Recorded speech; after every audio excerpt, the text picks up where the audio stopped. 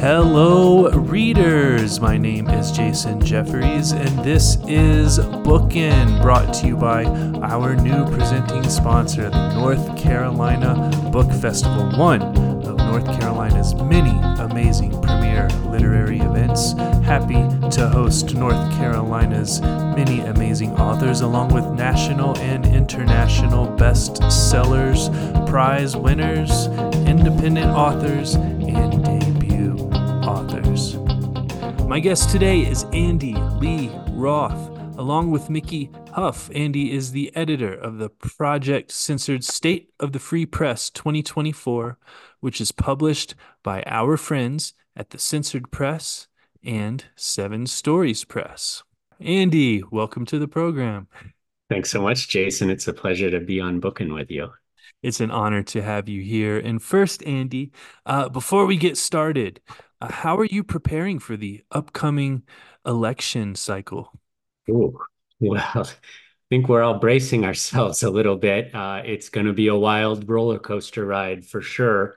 Um, I'll just use that question as a chance to plug a book I had the honor of working on, not the censored yearbook, but a book called The Media and Me, Mm-hmm.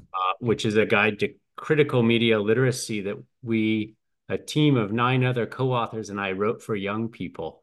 And although we wrote the book for young people, critical media literacy is for everyone, especially in an election year. So one way I'm preparing, I guess, or hoping to prepare friends and people in my community and anyone I have a chance to talk to about the project's work is by saying we built this book to be really practical as a way of not discouraging people from being engaged with media, but Mm-hmm. but empowering them to deal with media on their own terms and at their own pace. And I think that last point is one that's important for an election year.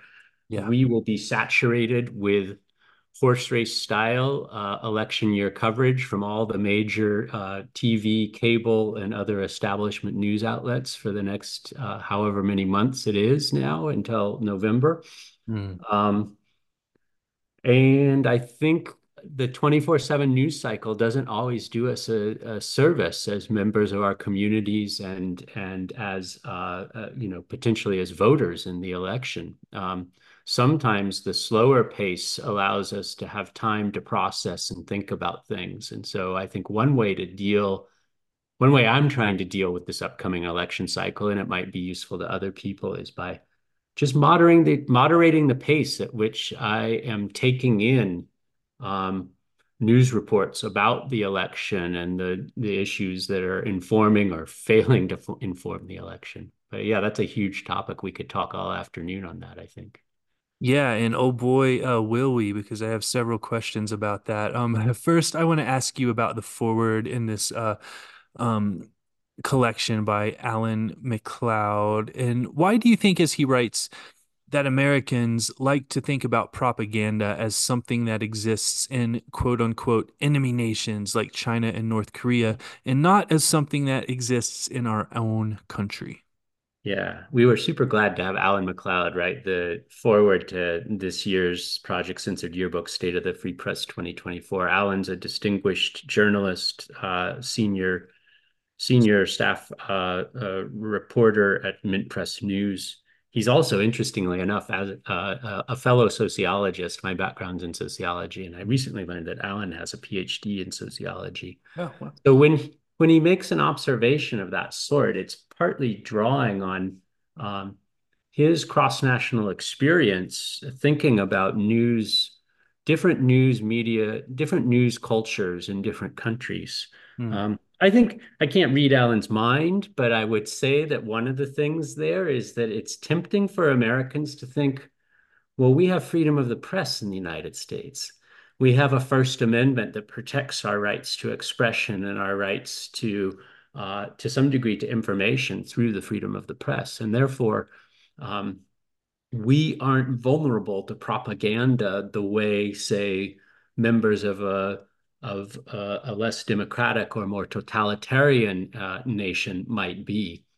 And I think one response to that is to say, um, in a society with free press principles as we have here in the United States, and which we should be grateful for, Mm, um, the propaganda often takes more subtle forms. mm, And so it's not as obvious. The clear thing, like, if you lived in, say, the Soviet Union uh, back in the day, or maybe if you lived in contemporary China today, you know that the media are state controlled. mm, It's not just they're state sponsored, they're state controlled. And so you know at some level to take anything that comes through those channels with multiple grains of salt, mm, right? But because we have free press principles here in the United States, because we have news media that operate independently of the government, mm. we can harbor an illusion, not a self-serving one, that we aren't vulnerable the same way.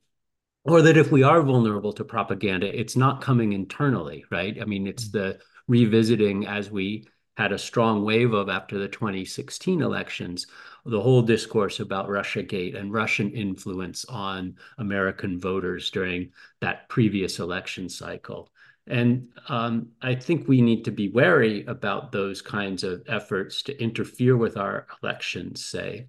But we also need to be equally alert to more proximate threats, including kind of um, propaganda masquerading as news that's been produced from within the United States. Yeah, absolutely. Thank you so much. Um, Alan writes also that U.S. schools seldom teach media literacy accurately, which I agree with, and I'm assuming you agree with, considering the topic of your new book. How do you think that things in the United States would be different if schools did teach media literacy accurately?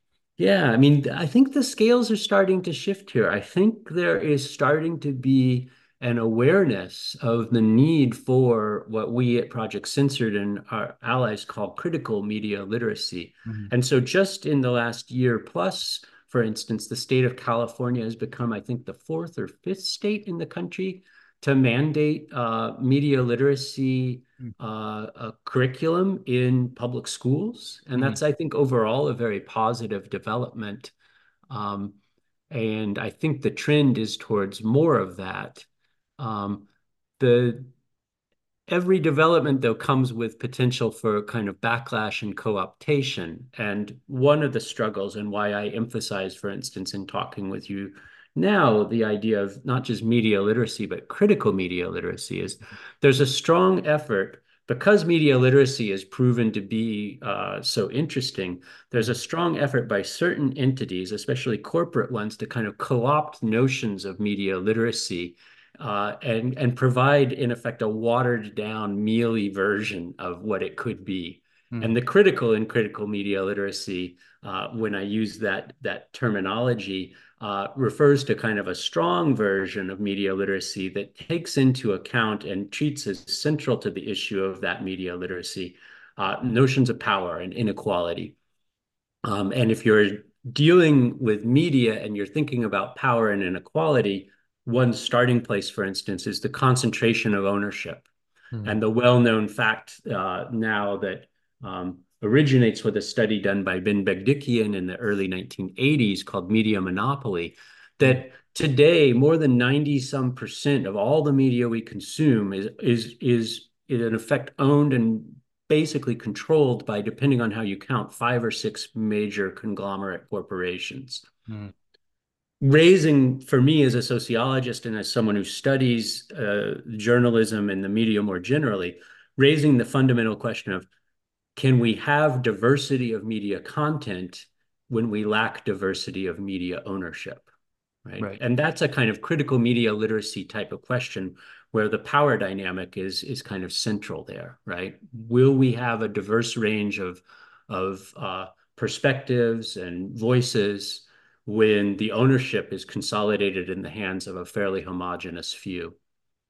Yeah, absolutely. Thank you so much. And this is a big question, but kind of from an elementary level or in a nutshell, what does the adequate teaching of critical media literacy look like? Mm. I think the first thing it should do is it should empower students to think for themselves and to critically evaluate material for themselves. Mm. All right, and it should do so in a kind of transparent and ultimately ultimately nonpartisan sort of way. Mm, So the basic kind of, if you think of critical media literacy as a set of skills, right? There are multiple forms of media, and so the critical media literacy is actually multiple literacies. mm, Um, what students need, what young people need, what anyone who is aspiring to be media literate in a critical way is the ability to employ basic kind of tools of critical thinking to the media that we're all bombarded with on a 24/7 basis, every day, every hour. And so, yeah, I think it should be empowering, it mm. should be transparent, and it should be nonpartisan. Yeah, absolutely. And what is the closest to a centered, nonpartisan, accurate news organization that we have ready access to in the United States, in your opinion? That's a much harder question because the notion of objectivity in journalism has been part of the problem, I think, rather than part of the solution. So the conventional notion of journalistic objectivity is that journalists depersonalize their reporting and they also provide balanced coverage. Mm-hmm. And ironically, uh, journalists pursuing objectivity through those two means have actually been proven. We have empirical studies to show this.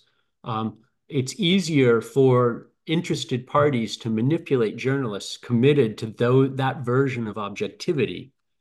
Mm, So the idea that there's going to be a one size fits all news organization that will be useful to all people across all topics is kind of the unicorn, right? We right. probably aren't going to find it.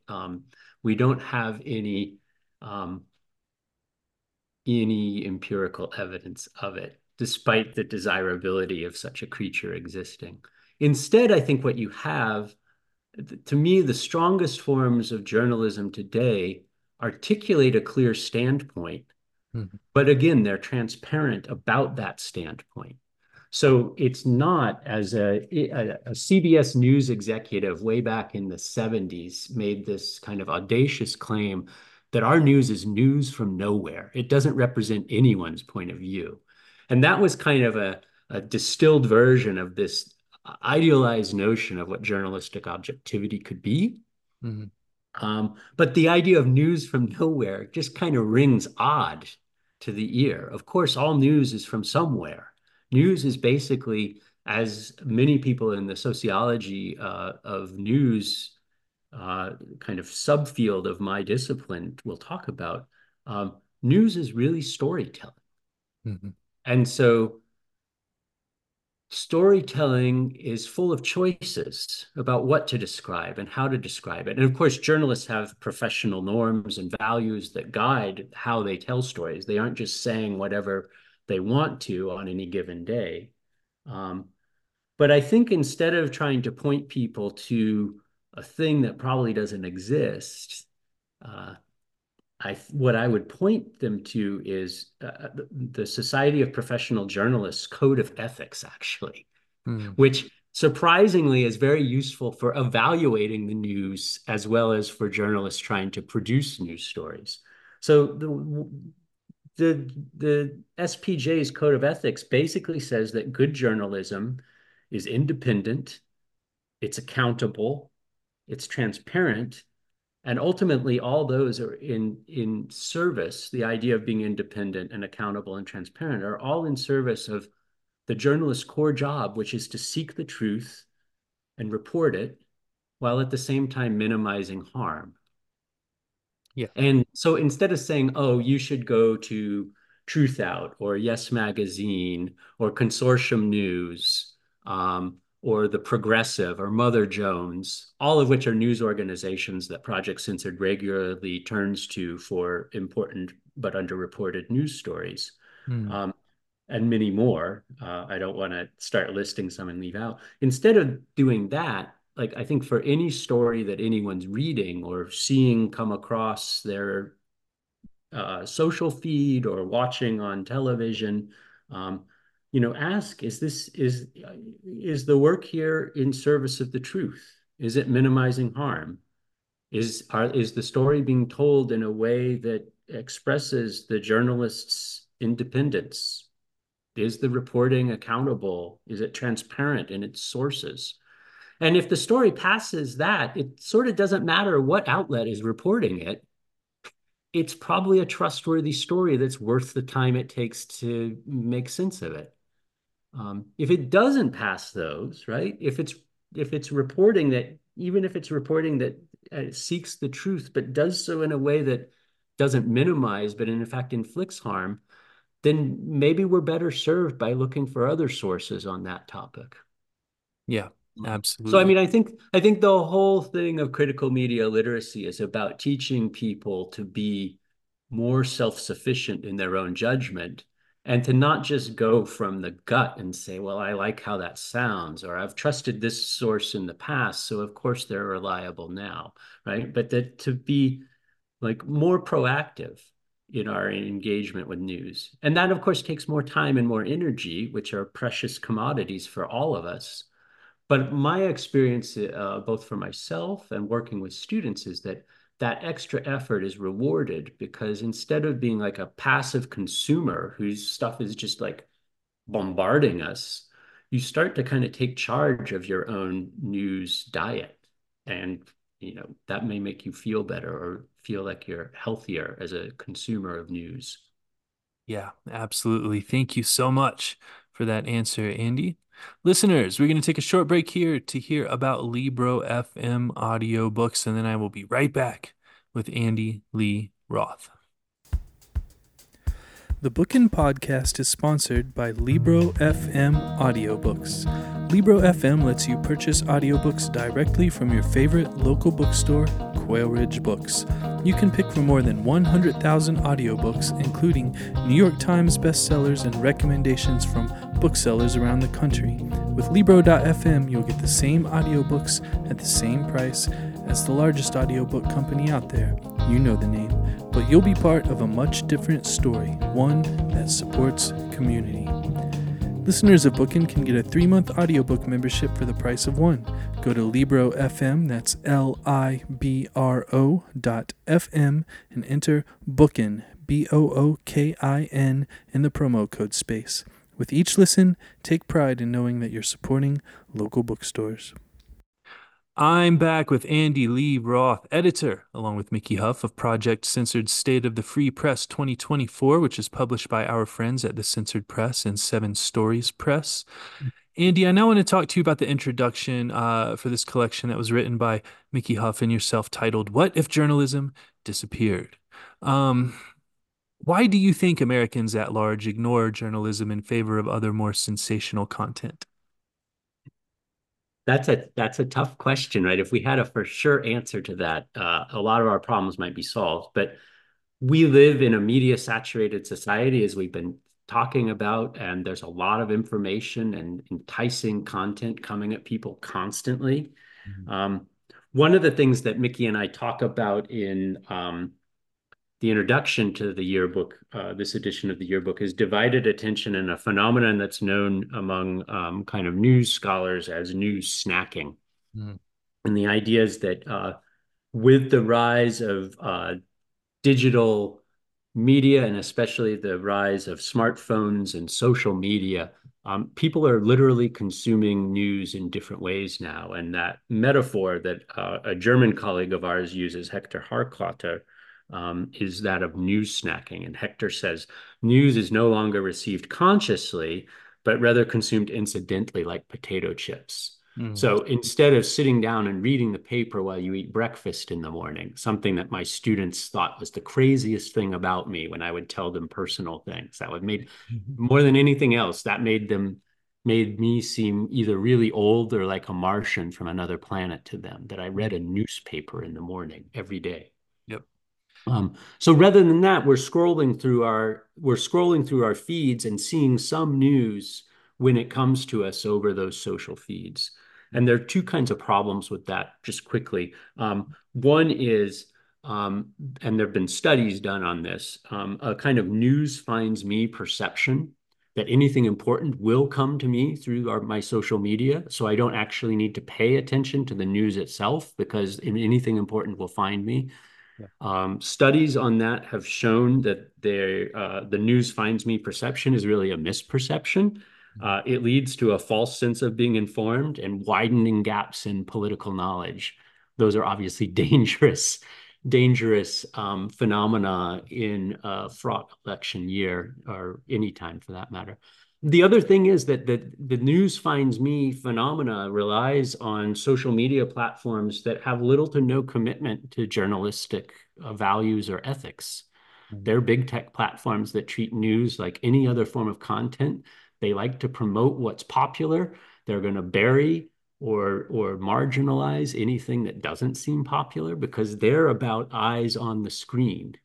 And Mhm. so there are serious questions in the 21st century, I would say, about what's happening to how news reaches us when for so many of us, social platforms, things like Meta's Facebook and Instagram or Google, um, for its search engine, so much of what reaches us is being conveyed to us by these big tech platforms that, as I say, have little to zero commitment to journalism as a public good. It's just another form of content that may be more or less valuable from their point of view.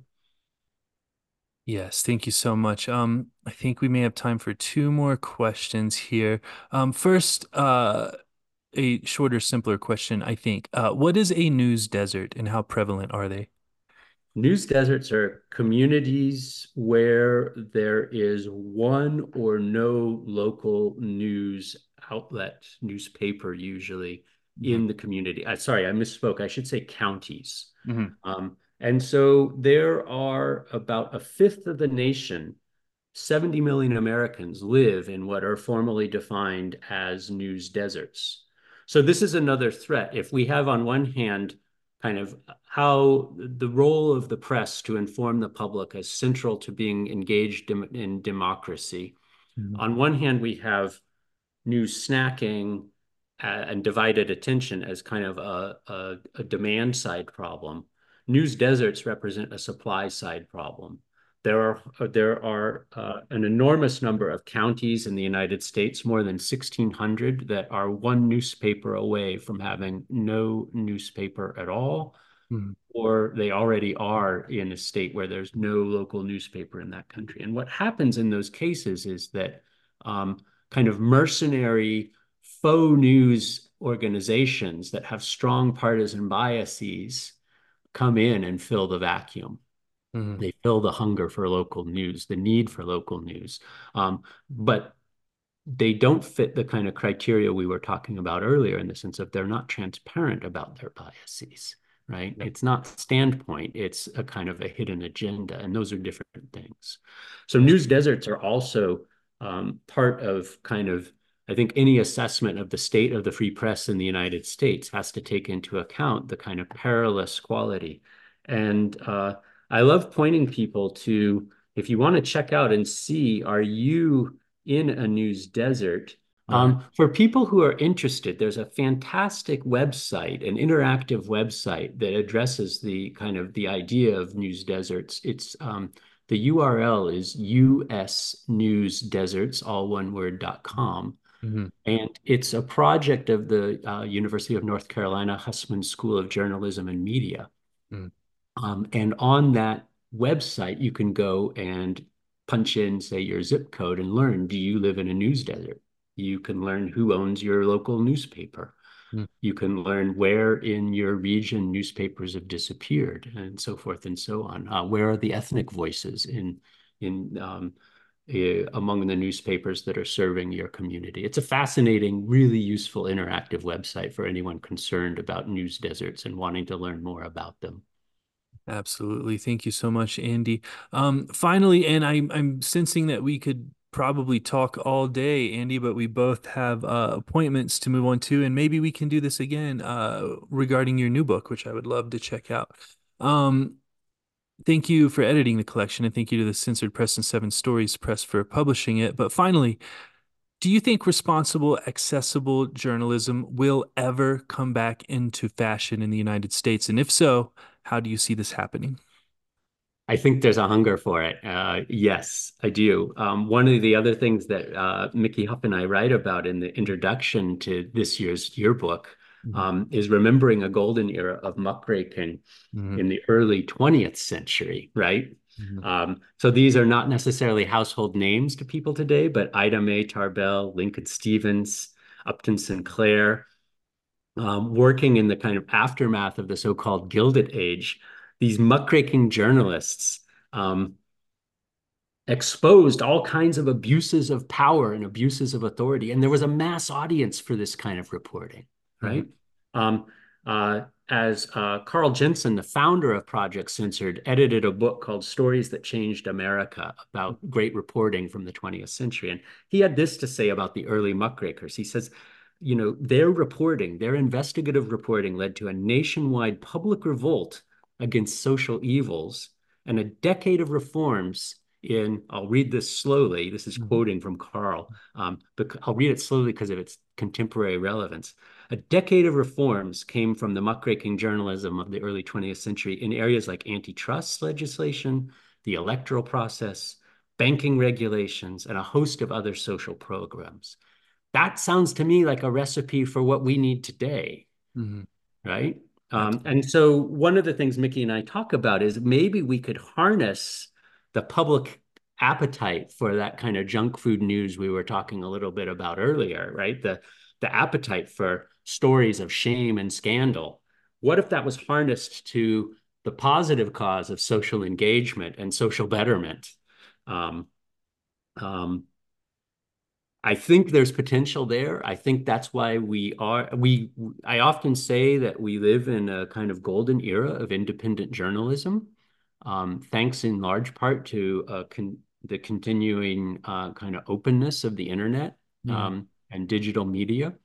Um, but that the hard thing is that there's so much competition for people's attention that really good news outlets, some of which are highlighted every year in the censored press in our yearbook, um, uh, it's hard for them to get the attention and support that they deserve. And so one of the points of Project Censored has always been to try to elevate those voices, to hold them up and say, you know, here's a story you ought to know about, and here's the news organization and the reporter that brought this story to our attention deserve more of our support. Yeah. Absolutely. Well, thank you so much, Andy, for editing this wonderful collection. Listeners, I've been speaking with Andy Lee Roth, editor, along with Mickey Huff of Project Censored's State of the Free Press 2024, which is published by our friends at the Censored Press and Seven Stories Press. Andy, thank you so much for joining me. Thanks, Jason. It's been a pleasure to be with you on Bookin, and I'd love to come back again sometime. Wonderful.